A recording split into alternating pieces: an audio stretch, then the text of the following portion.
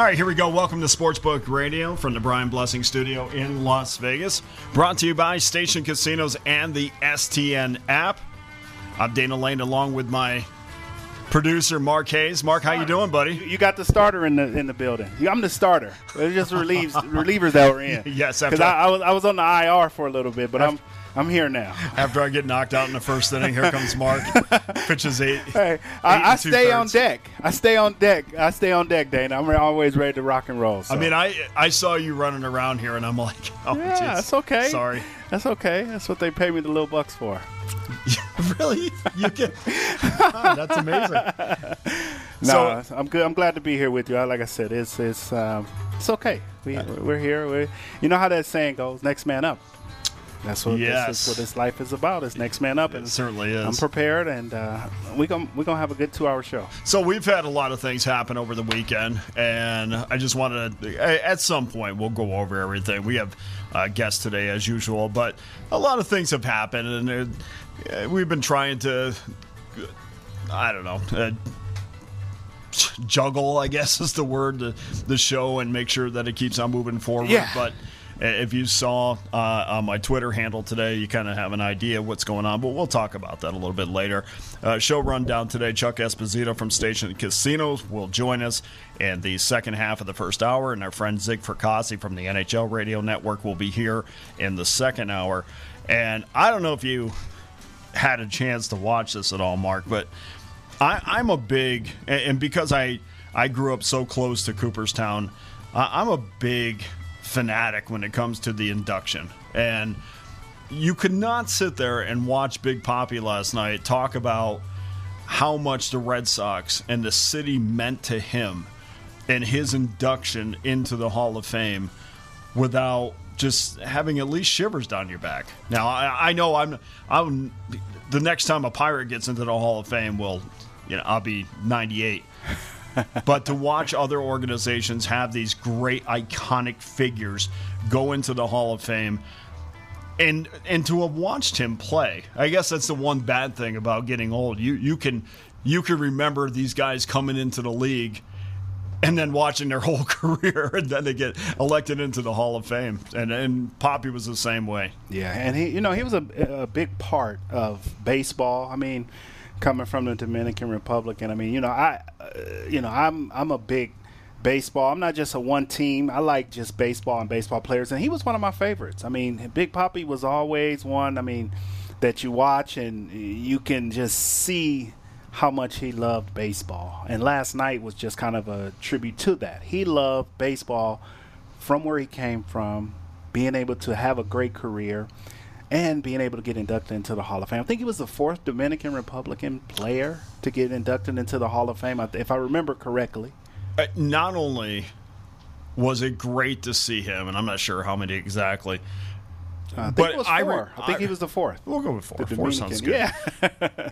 The speech, and of course the home runs and everything sticks out to me, but the speech that he gave after the 2003 Boston Marathon attack and how he rallied everybody together and talked about Boston and Boston strong, and we are going to get through this. And there was something so real and raw and emotional about that speech that night that I thought, this is a guy that will always be on the Mount Rushmore of faces in Boston sports. Mm-hmm. I couldn't be happier for a guy like this. He certainly,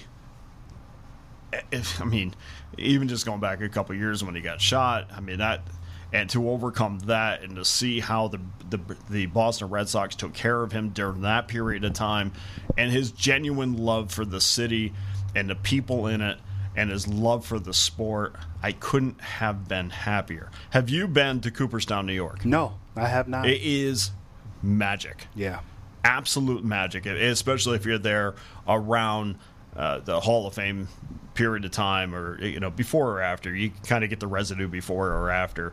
You don't have to necessarily be there when the craziness happens, but to just walk in and out of those shops that are all baseball centric shops, and this is not even around and this is not even talking about going into the Hall of Fame, to go in and out of these shops where baseball just runs through the veins of the people in that town, and then to go up to Doubleday Field and see the batting cages, and that whole town revolves around baseball.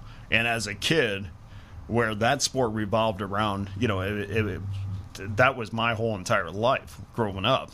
Loved the other sports, always had a passion for baseball. To go to what I consider to be the heart of the sport, it's just an incredible place. I mean, if you're ever close, and I know the Football Hall of Fame is great in Canton. I know the Basketball Hall of Fame is great. NHL up in Toronto.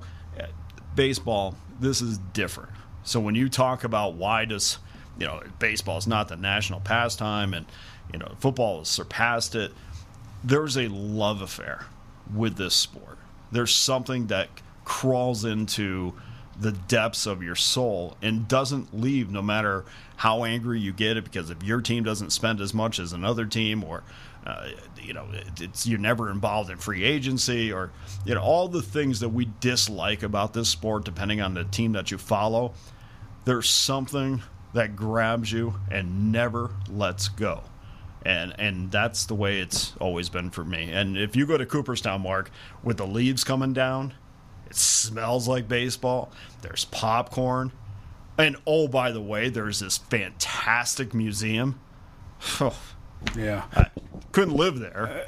That's for well, sure. I definitely. Well, Dane, as we speak, and, it was probably some people that didn't hear or say that speech, but is it okay if I'll just play a clip so Absolutely. our listeners can Please just kind of hear that might Be great, not Mark. was able to listen to it?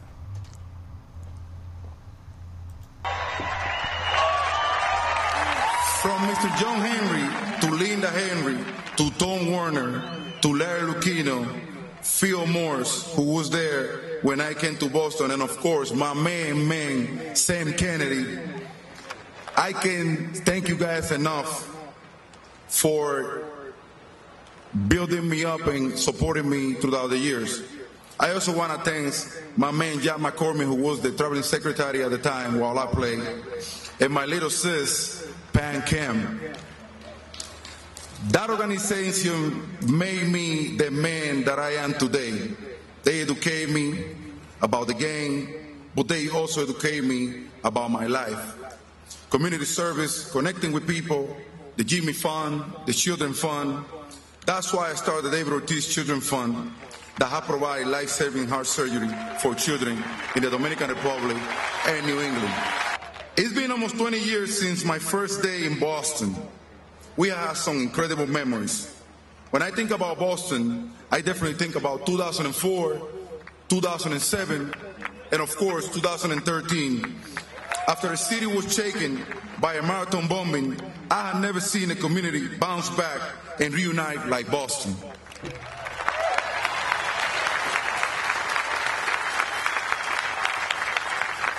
When I think about Boston, I also think about the last game I played. Standing on that field at Fenway Park, it feels like the whole city of New England and each one and every one of you was surrounding me and was showing me all you love. I will always be Boston, and I will always be there for you, Boston. I love you, Boston. I mean, that's so great. I love watching that speech, and then that was on the heels of the Red Sox getting pounded by the Blue Jays this weekend by a combined score of 40-10. That was 28 runs. I can't even remember the last time I've seen that, but they have some, from a Red Sox standpoint, current Red Sox standpoint, they have a lot to work on. But of course, Big Papi's speech was second to none. Real quick in the NBA, as Brooklyn Nets star Kevin Durant's trade request goes, I think, probably now into a month. Looks like the Boston Red Sox, Boston Celtics have emerged among the teams that will be interested. And I don't know. I mean, every day there seems like another team that pops up that wants, or at least is kind of dipping the toe in the water as far as Durant is concerned. I don't know if everybody's all in yet, because Brooklyn certainly wants a load back, and I think they're going to have to give just a little bit on what their demands are. But from a Boston standpoint, maybe Jaylen Brown goes over there. Maybe he's the centerpiece of what they send back. We'll see. We'll see how that all works out. But Kevin Durant is a guy that I think he's chasing a ring at this point. I don't blame people for chasing rings. I think at the end of the day, you count your success and what you did in the league by how many rings that you have. I just kind of wish I don't like when it starts to smell like baseball, where it's the rich continue to get richer and teams, and believe me, this isn't like baseball in the fact that you could just outspend everybody. But I don't love, teams like the Washington Wizards. I sit there and say, well, what is ultimately your goal? What are we not here to win a championship every single year? It's like I just scratched my head exactly what it is that they're doing with that organization. Sacramento Kings, they've made some runs. They've at least made an effort to move forward at times. But there's something about certain organizations that just does not allow them to move forward. And Golden State for a long time, Mark. I mean, you could remember this when I was growing up in the 80s. Golden State was garbage. I mean, absolute garbage. So you can see where one draft pick will change the course of direction for your team. But for Washington, they've made a series of bad moves. They have drafted poorly. They have made bad trades. And as good as Leonsis is with the Washington Capitals, certainly that is not translated to success for the Wizards. So anyway, speaking of basketball, let's bring in our first guest, RJ White from GG Tour City. And RJ, our mutual friend Bernie Fratto was excited to tell me about what you have going on. I feel like we have talked about virtual sports a lot on this show, but it's every time I think we're kind of done with it for a little bit, something else brand new gets thrown up there, and I'm like, wow, that is really interesting. We have talked a lot about the metaverse, but this next generation of kids, and I'm talking about our kids, I think they're going to be knee deep in this metaverse, and you have something that's unique that you want to bring to the table as far as an actual basketball league. Absolutely. And thanks for having me. Yeah, no problem. We're creating just something that's next level. And I like how you put that as far as like for our kids, because we as a generation, I would say, because I'm a millennial, we're just now getting, our feet wet into the metaverse. And then it's going to take, like you said, our kids to actually be engulfed into, the metaverse and even probably even have an education in there, So our idea is to bring in sports into the metaverse, to bring in engagement with sports of all levels into the metaverse, which is how Ballin' in the Metaverse was born. Yeah, so now you want to build a basketball league. That's what Bernie said. And I'm thinking, okay, how do we build a basketball league inside this universe? And, of course, my mind just goes over to, okay, how can I wager on this, which ultimately is what I care about. But tell us about that idea and why we should be interested in something like that. Because I think we're starting to be able to wrap our minds around this, but I think what the problem is I don't know how to go on my computer and know how to take part in something like this. And I think where my stumbling block comes is from knowing the terminology. I think that's where society has to be educated on the terminology, and that's where our kids come in, because they'll probably grow up with the terminology. Absolutely. Well, that's a lot of what Ballin' in the Metaverse is doing. We're making it easier, or we're making it more accessible, easier to access. We're creating the idea and avenues that you could actually utilize and access the metaverse from your phone, computer, and even VR headset. When it comes to leagues, we're actually engaging into leagues from all over. I mean, from female basketball to male basketball. And it all starts, because I have to go back some steps as well. It all starts because we're building a stadium. Not only are we just building a stadium in the metaverse, but we're actually building an exact replica of that same stadium within the state of California. So once that stadium goes up, you'll be able to literally walk physically inside of our stadium and go in digitally inside of the metaverse with the exact replica of that particular stadium. So it's the first, two-dimension stadium in history. It'll be up very soon, hopefully within the next 18 months. And we're just trying to introduce everybody into 2 dimensions, if that makes sense, because you're going to be in 1 dimension at home, and then your second dimension will be in the metaverse. Okay, so many questions, RJ. How do we...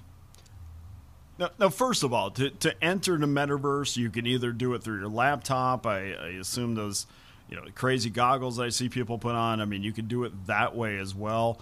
I mean, when you say that you could physically walk into your arena, I mean, you still have to be, based in reality. So when you're walking in that arena, I mean, how do people walk in the meta world without, I don't know, crashing into some wall in the real world?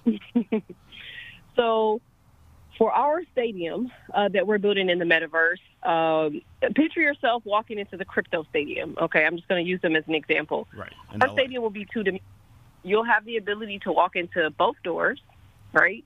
You'll have the ability to have your phone in your hand. You could turn right. You could turn left. You'll be able to see everything within the stadium with your own visual eyes. But if you look down at your phone, you can have a friend that's all the way in Egypt having a conversation with you, sitting right next to you on your phone, and having conversations and watching the exact same game that they'll be able to watch in the metaverse.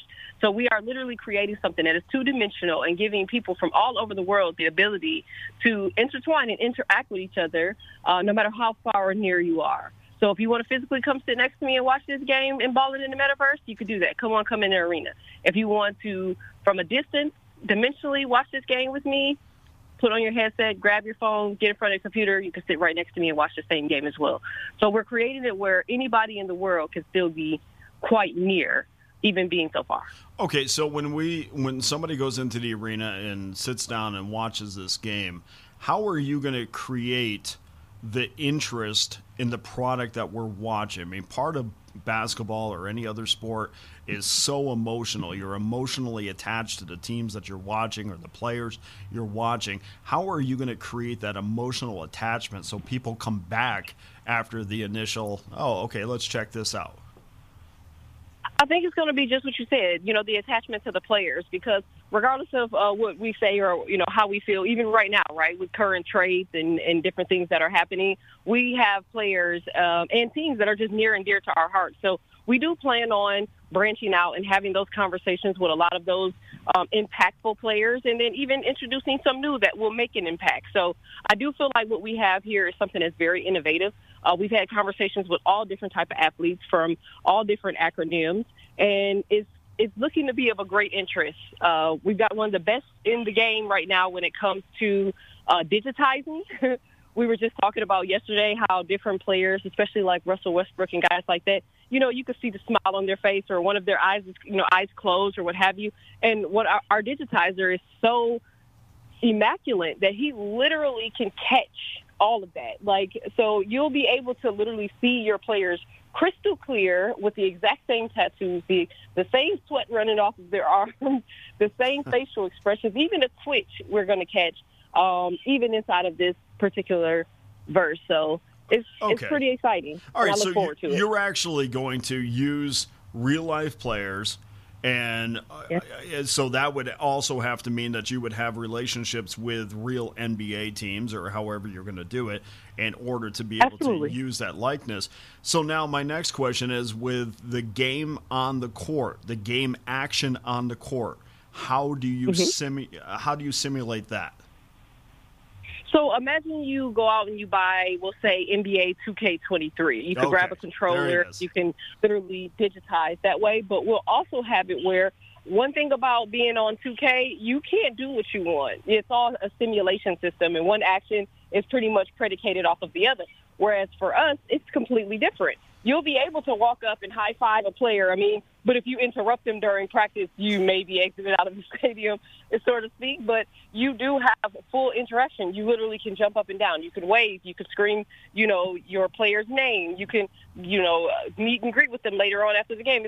It's so many different things that we're adding into this particular process that is literally innovative and one of its kind. We've seen a few people, spark interest and come in, but I think that we've tapped into something here that hasn't been done before. This is so interesting to me, and I every time I get presented with, somebody that really knows about this stuff, I'm learning a little bit more every time I talk with somebody. I actually have a friend of mine, and I don't know if you could explain this to me a little bit easier, but he has purchased these virtual shoes, and he can use these virtual shoes to essentially walk around, I guess, in the metaverse. And he's actually making money from these shoes. I don't know how it all works. I don't know if you've ever heard of anything like that. But essentially what we're doing, RJ, is we're creating with our minds a brand new world. Yeah, we are. It's all augmented reality. I feel like, and it's only going to get greater, because you have to think about the kids that are past us that will come up with the next idea, next invention, or next level of innovation that we haven't experienced yet. So I do definitely know what you mean about the augmented reality shoes. A lot of that also is based off of NFTs, NFT collections, which we're working with some of the top designers to actually help us along with this project. And we are looking for more, just like we're looking for investors. But we would like to be the new wave. So the questions that you have right now is actually not uncommon. Like, a lot of people do want to know, like, what is the metaverse?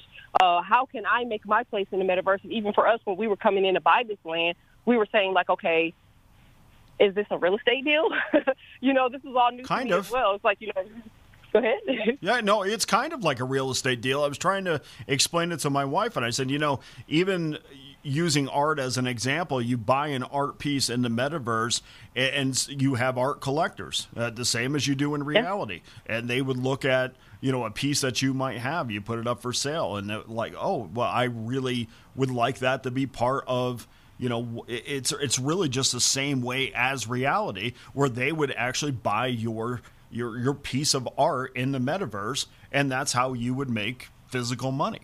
It's just, once people are able to wrap their minds around this, it's incredible what can be built, and there is no limits to what can be built. The problem, or the question I guess I have, RJ, is what happens? We can't get our kids out of their phones now. What happens when they would rather live in the metaverse than in reality? What's really funny is I thought about that myself as well. So I do a lot of millennial research, but I also do research on introverts, right? As much as it is a fear that our kids will get too engulfed off into augmented reality, I do also feel like it would help. I think it'll help with a lot of personality traits. I think it'll help with a lot of introverts that don't want to interact with people, to kind of come out of their shell. But to get them out, it's just like, the same thing that Nickelodeon does. Put the phone down, go outside there. I came in a generation where we still had to go outside, even if we didn't want to most of the time, Southern parents, of course. And I think it's just all about, our control and level to say, hey, you've been on this too long, monitoring it just like anything else, or the next innovative, app or TikTok or, Facebook, just too much of anything. Even people can do something. But I feel like as long as it's monitored, I think it'll be a great thing. I'm even seeing people come up with cohorts for kids, like little bitty kids, 2-3 years old. Yeah. They're doing their homework and stuff in the metaverse. So I see it being a good thing.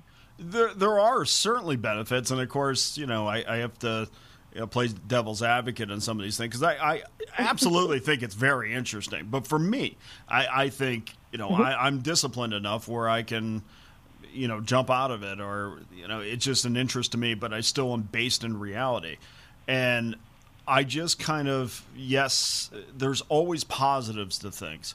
I think on a flip side of it, I just worry that, we're becoming a society where parents are working 2 or 3 jobs, and their ability to monitor what their kids are doing are becoming less and less. And I guess I worry if a kid thinks he has more friends in the metaverse than he does in reality, that they would rather spend more time, doing that than, making face-to-face relationships, what ultimately is going to help them in life. I guess. Maybe I'm just not grasping this, but that's my only question to this, because as well as I do, RJ, with every good thing, in seeps the bad. There's always the bad in side. seeps Of the course. bad, and the bad seems to get really bad, and that's my only. And maybe the teams that I follow will be a lot better in the metaverse because goodness knows they're not good in reality, and all that stuff is great. I just worry about the unstable, where we see now just with apps, the how things are so unstable now. Parents are really struggling to get a grasp of where their kids are, even the good ones that are on top of everything. This is my worry about the metaverse and going a next step where we're creating a world that they would rather be in than the world that they're in now. Oh, yeah. I mean, I definitely could understand your concern. I think that, because I only can speak for balling in the metaverse, we have a lot of provisions that are set in place where parents can pop in. I mean, you have the things like a part of the metaverse is avatars, and you could be anybody and anything that you want to be. So you could very well be sitting there chilling, talking to your mom, and you don't even know it because she decides to jump into your world and check things out for you, So I think that does actually give a better hands-on approach for parents, because we are in a generation where you can ask your child 1,000 questions, and will you always get the truth, So to check for yourself Yes. and to see for yourself and Right. monitor for yourself, like you said before, I think that's the best thing that we can do.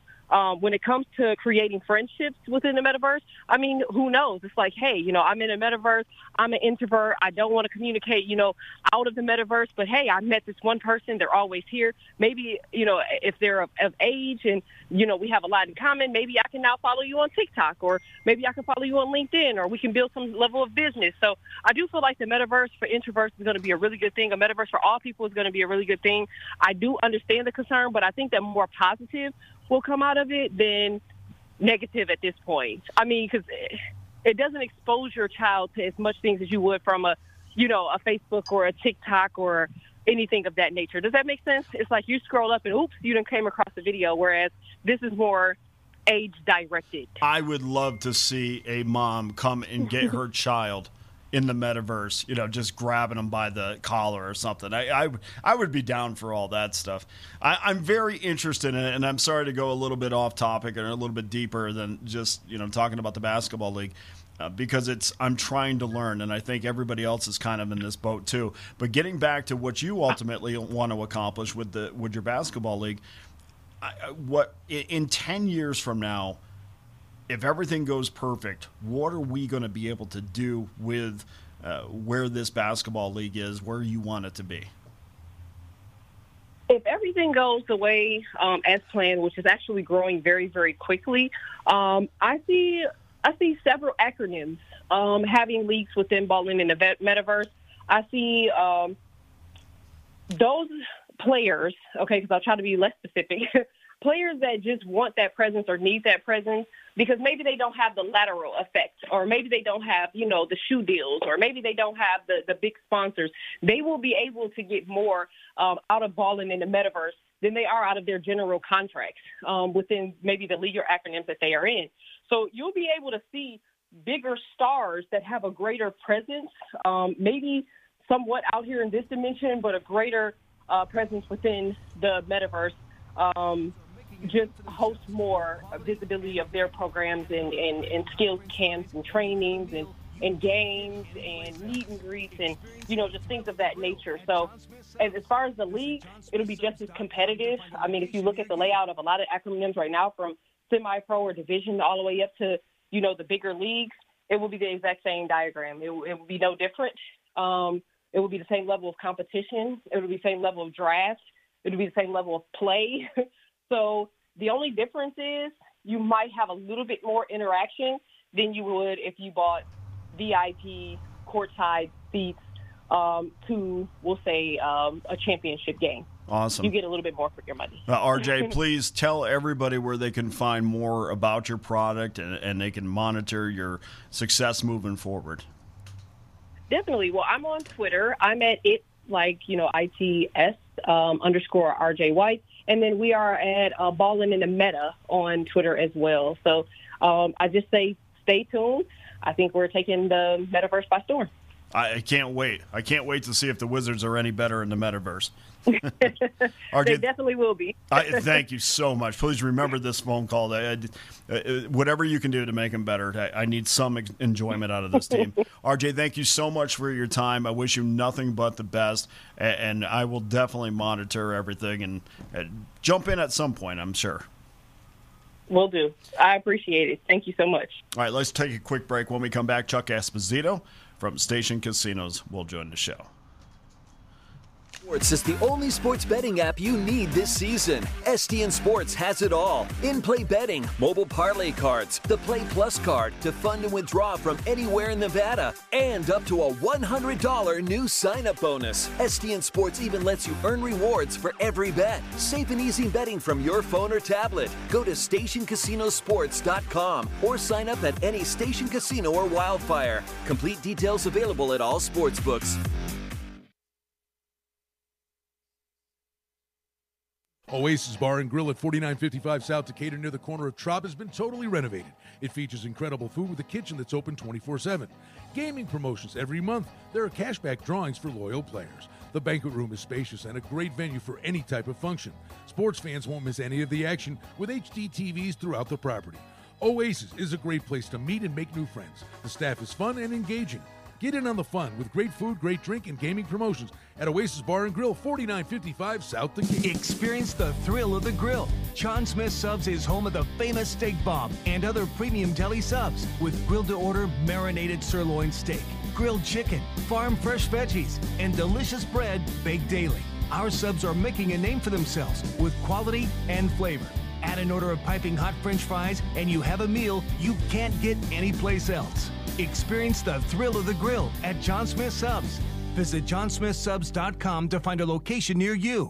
Hey Golden Knights fans, I'm attorney Adam Kuttner. I'm proud to be an official partner of the Vegas Golden Knights. We're giving you the chance to play at home along with the Golden Knights to win home game tickets through our Power Play giveaway. Each time the Golden Knights are on a Power Play, we'll pick one of my Twitter followers who tags me on Twitter with the hashtag AdamKuttnerPowerPlay. And when the Golden Knights score, that lucky fan wins tickets to the Fortress. So make sure to follow me on Twitter. Go Knights, go! Calling all Vegas Golden Knights superfans for the Terribles Game Day giveaway. During all of Vegas Golden Knights home games, visit any participating Terribles location, make a qualifying purchase, get a scratch card in or on the Terribles app, and you could win a $1,000 Golden Knights shopping spree. Best yet, one lucky customer will win this prize every day the Vegas Golden Knights have a home game. Terribles Game Day Giveaway. It's only at Terribles. Visit Terribles.com for more details. Oasis Bar and Grill at 4955 South Decatur near the corner of Trop has been totally renovated. It features incredible food with a kitchen that's open 24/7. Gaming promotions every month. There are cashback drawings for loyal players. The banquet room is spacious and a great venue for any type of function. Sports fans won't miss any of the action with HD TVs throughout the property. Oasis is a great place to meet and make new friends. The staff is fun and engaging. Get in on the fun with great food, great drink, and gaming promotions at Oasis Bar and Grill, 4955 South Decatur. Best of Las Vegas winners each of the last 2 years. Glazed Donuts is a family business. Taste the passion and quality in each delectable handmade donut. Experience amazing fresh donuts at Glazed Donuts, located at 6545 South Fort Apache Road on the southwest corner of Sunset. Glaze is open every day from 6 a.m. to 3 p.m. If you're interested in large orders, please call them at 702-246-2888. Follow Glaze on Facebook and Instagram, where they're showing off all their delicious treats. And check them out at glazedonutslv.com.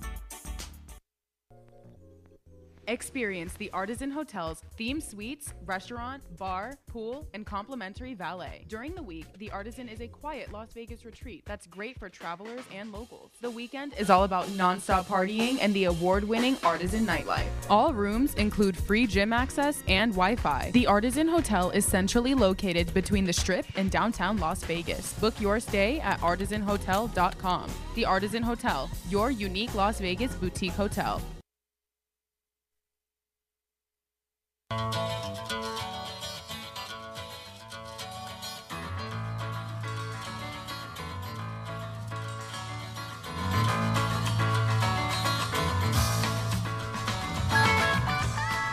All right, welcome back to Sportsbook Radio from the Brian Blessing Studio, brought to you by Station Casinos and the STN app. Mark Hayes behind the controls. I'm Dana Lane. Thanks for joining us. We always love to start the week off with our favorite sportsbook director from Station Casinos. Mr. Chuck Esposito joins the show. Chuck, have the Jays stopped scoring? I mean, was that the craziest thing you've ever seen? On a daily basis, and this was for an offense, Dana, that has really struggled so far this season. They definitely broke out against Red Sox pitching, and we'll see if that carries over for the rest of the year or not, because that is by far one of the most competitive divisions in all of baseball. But as you said, it's great to jump on with you. Always appreciate starting the week, and looking forward to chatting and having some fun. Chuck, so from a Red Sox standpoint, I mean, how do you get out of this? I mean, you split with the Yankees. You lost, and this is going back, but you split with the Yankees, and then you go to Tampa. You lose 4 straight against Tampa, and you were knee-deep into that wild card. And I understand that they have some injuries and some things that they have to battle. But, boy, from a mental standpoint, I don't know how you give up 40 runs in 3 games and just, I'm sure they're happy to be done with the American League East as they, play Cleveland tonight. But that's just something mentally. I don't know how you overcome that. I'm not sure either, Dana. You're only a half a game ahead of Baltimore from being in last place in the American League East. Right. You have the worst record in all of baseball over your last 10 games, going 1-9. You're just a 500 team at home. So they have major question marks there. At this point, I'm saying they're not making the playoffs, in my opinion. I know they've been, rumored to be in on a number of guys at the trade deadline, and that's August 2nd. And we always know that they're a big market team. They can go out and spend money. We know they still have to lock up Rafael Devers. They let Mookie walk out the door. I don't know what what the direction is or what they're going to do right now. But this is not a good Red Sox team as we speak. And it's very important. And one of the key things that when I'm handicapping games that I look at when I'm very in tune with post-game press conferences or how a manager reacts to bad losses. And I'm listening to Alex Cora, and he just looks like, or sounds like, rather, a guy that does not have a lot of answers for me. And I think when the media asks you direct questions and you don't have specifics that you want to work on, or specific examples where, hey, look, if we started taking more pitches or laying off that slider that was always looked like it was in the strike zone but ended up out of the strike zone, those specific things. But Cora seems like there's no answers, and that to me is a go-against team when I hear the manager in that state of mind. Yeah, I couldn't agree more. I mean, you would hope that he'd be able to kind of list some of the positives and, where he thinks the direction of the team is and where they could make some of those improvements. But the fact that there isn't any answers right now, I don't think he has them because, when we look at it ourselves, I mean, it's hard to put your finger on, exactly where you're going to see some improvement from this Red Sox team. So I don't think he does right now because I clearly know that on our side of the counter we're kind of scratching our head a little bit. And you're right, it's going to be a go-against for bettors. We've seen that all season long. Very trendy when teams are playing well. And in that division, we know the Yankees are the Yankees, but Jays 8-2, Rays 7-3 in the last 10, White Sox playing good ball, Astros, Mariners. In the American League, those are the teams that they're playing, and the teams they're playing against are clearly the Red Sox, Tigers, and Angels right now, who are playing really bad. You can throw Rangers in there as well over the last week and a half or so. And I assume, Chuck, that there's a discussion, especially when you see a 28 put up, there's a discussion about the total next day. But, like in any business, it's very important not to react to what you just saw. And, of course, they went under the day after. But what kind of discussions do you have in relation to the total? And do you say, okay, let's not overreact because we know the public will for us? We do have those discussions, Dana, but you're 100% right, is that we have the discussions about no knee-jerk reaction. Even, we talked about it with, the Cubs beating the Phillies on Friday and Saturday. We knew that, everybody would be loading up on the Phillies not to get swept in that series at home. But you still can't overreact. You still have to put up, the best number that you think's the best two-way number on sides and totals. And then move accordingly. But, if it's an extended period, but on a short, 3-game series or what happens during the course of the week. We try to stay as level-headed and talk about it internally. There's definitely some pull, and I'm going to say it happens from me sometimes. Like, hey, we got to shade this off, or we have to move it in this direction, much more quicker. And I think the Hub Trader team does a phenomenal job of keeping really level-headed about it and saying, we need to stay the course here, and it's just a small sample size. We can't make that overreaction or knee-jerk reaction just based on a few games. So when you're talking about, say, the total, I would assume you would put up a very similar total. I mean, whether it be a half off of what you would have normally coming off a team that scored 28 runs. But is it the money line? Is it the over-under on the money line on the total that you play with a little bit? Yeah, maybe a little bit. You might keep the total the same thing, but maybe you add 10 cents to it on the over, or teams aren't scoring, you add 10 cents on the under. But again, the guest, Dana, will tell us really quickly if they think that number or the juice associated with any number is too high or too low, and then we'll move accordingly from there. But you hit the nail on the head. Again, try to stay as level-headed and not have a knee-jerk reaction on anything we put up. How excited are you for the XFL? Well, it's more football. I've seen that, fans here seem to back whatever their team is. It's the indoor league. We know how they back the Aces and the Raiders and the Knights.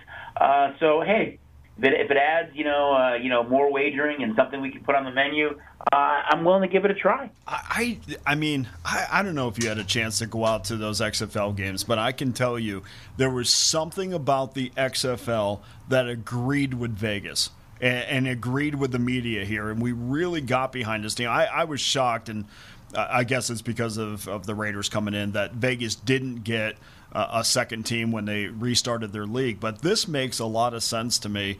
And even when I went to L.A., Chuck, I'm telling you, I went to go see L.A. and Vegas play back in the day at the Coliseum.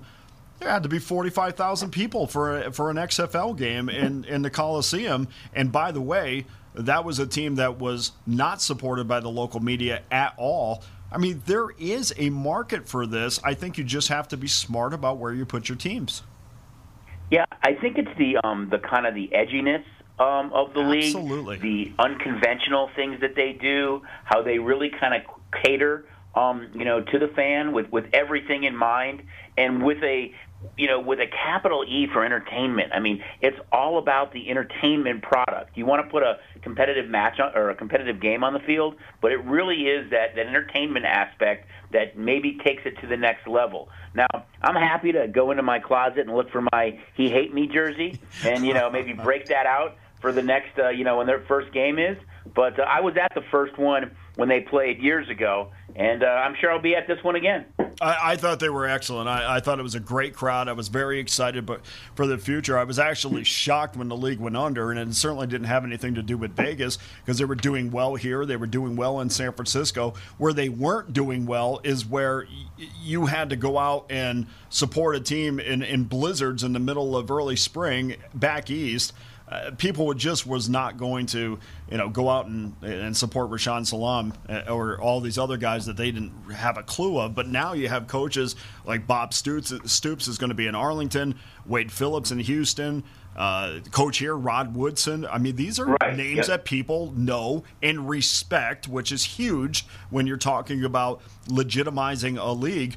I mean, the XFL has never been short on names. And by the way, I have a He Hate Me jersey, but it's so old, my jersey just says hate on the back, so I can't wear it anymore. I love it. But it's going to be fun. I think anytime you can add something, and I did read they said our uniforms will be the most outrageous and best in the league. We know that, we know the fan base the Raiders have. We know that the Golden Knights sweater is one of the top sellers in the league, and just based on what they're saying for our XFL team now, name still unknown. I can't wait for that unveiling to see the name and what the jersey's like. Where do you think they're going to play? I mean, they're the only team to I don't know. Name. My guess is going to be Allegiant, just an educated guess. I think it kind of makes the most sense. So I'm going to say it's going to be Allegiant, and that's where they'll play. It is absolutely exciting to me to think about say, a Thursday night XFL game, a Friday night, or maybe even, I don't know, we'll go XFL, college football on a Saturday, NFL on a Sunday, and of course we don't want to touch Friday too much because of high school football, but you have a whole week of football now. I mean, I don't know. I live in a great world, I guess. Hey, I wanted to ask you about the NFL launched a new app that's going to allow you to access preseason and regular season games for $40, and I think there's another tier as well. And I was thinking this morning about the accessibility to games and the accessibility to information now, and I wondered, how has the accessibility to the information, has that helped your side of the counter? And if it has helped your side, why has it not helped the other side of the counter very much? Well, I was going to say I think it's helped the other side of the counter. I think we've always been where, whatever information we can find out there, how valuable it potentially is to us, and what can we do with that information? I think now that we're in such an information era that the guests on the other side of the counter are so much more educated that they're able to get this information in real time, as quick as we're getting it, and they're looking for that value. They see the trends, they see the analytics behind it, kind of the stats, the analysis of a game coming up, and you see that not only on all these different social media platforms right now, but even on TV when they break down games and they're telling you, like, going into the tournament, this 11 seed is live based on this, and that. I think there's so much more information out there that it's really up to us to stay on top of it. I mean, we looked at the Keith Tkachuk, the trade, not the Keith Tkachuk, the Matthew Tkachuk trade. Mm-hmm.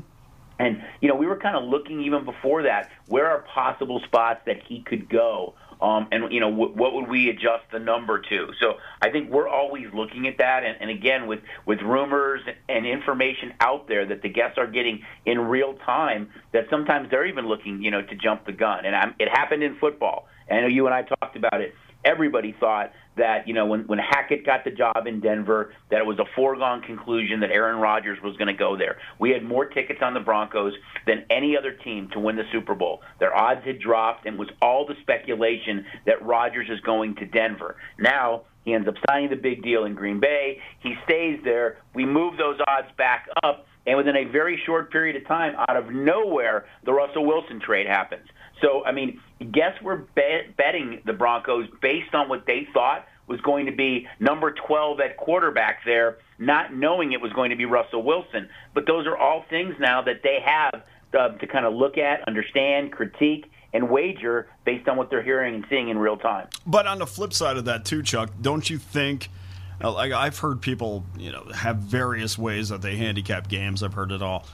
But don't you think it's even with that information that sometimes it's even more difficult to decipher, what is real, what isn't, what can I apply? Because, again, I've always been my understanding has always been to stay level-headed, forget what you just saw, and understand that numbers will just tell you where you've been. They won't necessarily tell you where you're going.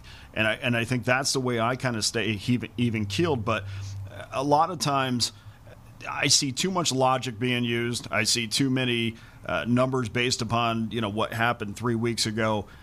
I think in some ways too much information has to be some sort of a benefit to your side.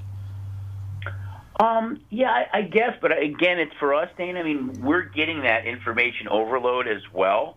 And I think, we want to stay on top of it. And I give all the credit to the trading team that really does a terrific job of kind of deciphering that information and kind of chatting to Jay and I about it and going through things and things that we see and look at. I don't think it's going to change. I think you're going to see more and more information and faster and stuff that we need to look at. So I guess it's depending on what side of the counter you're on and how you look at it. But for us, it's great. Just knowing what to do with it, I think, is our big thing. But we clearly know now that the guys on the other side of the counter, are way more educated than they've ever been before because of this information. I'll use both the NBA and NHL draft, where Banchero and then the NFL draft with Walker too. That information. He was in our field Yet we started to get pounded on the field just based on kind of hearsay information, the week or so out that he could possibly be, Walker, the number one pick in the draft. So it is stuff that we have to stay on top of, evaluate, adjust accordingly, because believe me, the guests are doing the same thing. And if they think there's value on something, there's no question that they're going to pounce. The psychology of gaming, whether it's on your side or the customer side, it's always been so fascinating to me, and the thought process that goes into an individual making bets. And and you're right, it's become so much more sophisticated, because I remember coming to town in '92 and sitting in a sports book, and the handicapping process went as far as, well, Clemens is pitching today, so I'm going to go on Clemens and we're going to lay 380 and not even think twice about it. But you're right, the discussion in the sports book, I'm sure you have noticed, has become a lot more detailed, a lot more intricate, and of course, as you said, that does make your job a little bit harder. It's more fun, but yeah, we're constantly looking at this stuff, and it becomes a focal point that we talk about throughout the course of the day and really kind of go through everything. So, again, I see no change except that there being more and more of this information out there, and the guests becoming more and more educated every day. When I'm just looking at baseball, or talking about baseball real quick, and I'm looking at the Yankees and thinking, okay, now we're in the 25th of July. We haven't even passed the trade deadline yet. That should infuse some enthusiasm, I guess, to teams that are way ahead in their division, like the Yankees and Houston. I just kind of wonder, is there any kind of anticipation from your part about teams being different down the stretch, having such a big lead when they really have wrapped up these divisions? Do we anticipate, hey, look, maybe we shouldn't make them as big of a favor just because of the way that they're going to use their rotation? Maybe they'll go to a six-man. Maybe they'll use their pen a little bit more. What time of year do you start thinking about, hey, I think these teams might be they need to be looked at differently than perhaps in April and May? Well, I think it's a little too early to do that. We definitely do, but it becomes later and later, it seems like, every year, just because how many teams make the playoffs. I know you can use the Yankees as an example and how dominant they are and where they're at, but they're really not that many games ahead of the Astros. So when you're still potentially looking at home field in baseball, I'm sure it's important to both those two teams that ultimately, if there is a Game 7 in the American League Championship Series, would it be in Houston or New York if everything worked out that way? So as long as there's still some question, I think you have to wait. The trade deadline still hasn't occurred yet. You look at the American League, and the Dodgers have a comfortable lead there over the Padres. But Brewers-Cardinals is still really, kind of a nail-biter. Mets-Braves, kind of the same way. Maybe the Dodgers right now in the National League have a little bit more of a comfortable lead, but it's not that comfortable just yet. I mean, they could lose 5 or 6 at any time, and the Mets, Braves, Brewers, or Cardinals could get, on a really streak like, say, Seattle did, or Baltimore, and kind of change that dynamic. I just think it's a little bit early to start looking at that until after the trade deadline and maybe mid to late August before you see us make some of those adjustments. Let's talk about the Orioles real quick, a team that pretty much is a go against. I mean, that's what you thought of them going into the season. That's what you've thought of them for many seasons. But at 500 now, yes, on the bottom of the AL East, but at 500, do we think about them a little bit differently now? I mean, they're 25-17 at home. They're at least competitive on the road from a money line standpoint. Is this the time where we should think about the Baltimore Orioles as not the way we used to? Yeah, absolutely. I think if I went back, 3 or 4 weeks, I would think about both Baltimore and Seattle much differently than I do today. I think when you look at Baltimore, I know they have a lot of talented young kids. They have one of the best farm systems in baseball. They've been slowly bringing these kids up and filtering them in. That's without Grayson Rodriguez, who's arguably, the top pitching prospect in all of baseball, who they thought would be up right now, got hurt in the minor leagues and hasn't been brought to the major league level yet. So they are loaded at the minor league level, and I think that's, they're doing it the right way. But I love the way that you see the direction there. They're incorporating some of these young kids with some of their veteran players, and I think when they play one of the big boys now, I don't just look at it and go, great, we need the Orioles tonight, like I do in many cases if it's the Cubs, if it's the A's, some of the bottom teams that I look at differently. STN Sports even lets you earn rewards for every bet. Safe and easy betting from... All right, Chuck, well, I always appreciate you coming on. We're going to have you on Wednesday for the final send-off. I haven't discussed it yet on the air, but we're always thankful for you. We're thankful for Station Casinos, and we look forward to Wednesday. So thank you for everything, but we'll get into that a little bit more on Wednesday. All right, buddy. Sounds good. All right, there goes Chuck Esposito from Station Casinos. That does it for Sportsbook Radio. We're going to drag the Zamboni out, come back with Vegas Hockey Hotline. Zig Fracassi from Sirius XM NHL and NFL Radio will join us.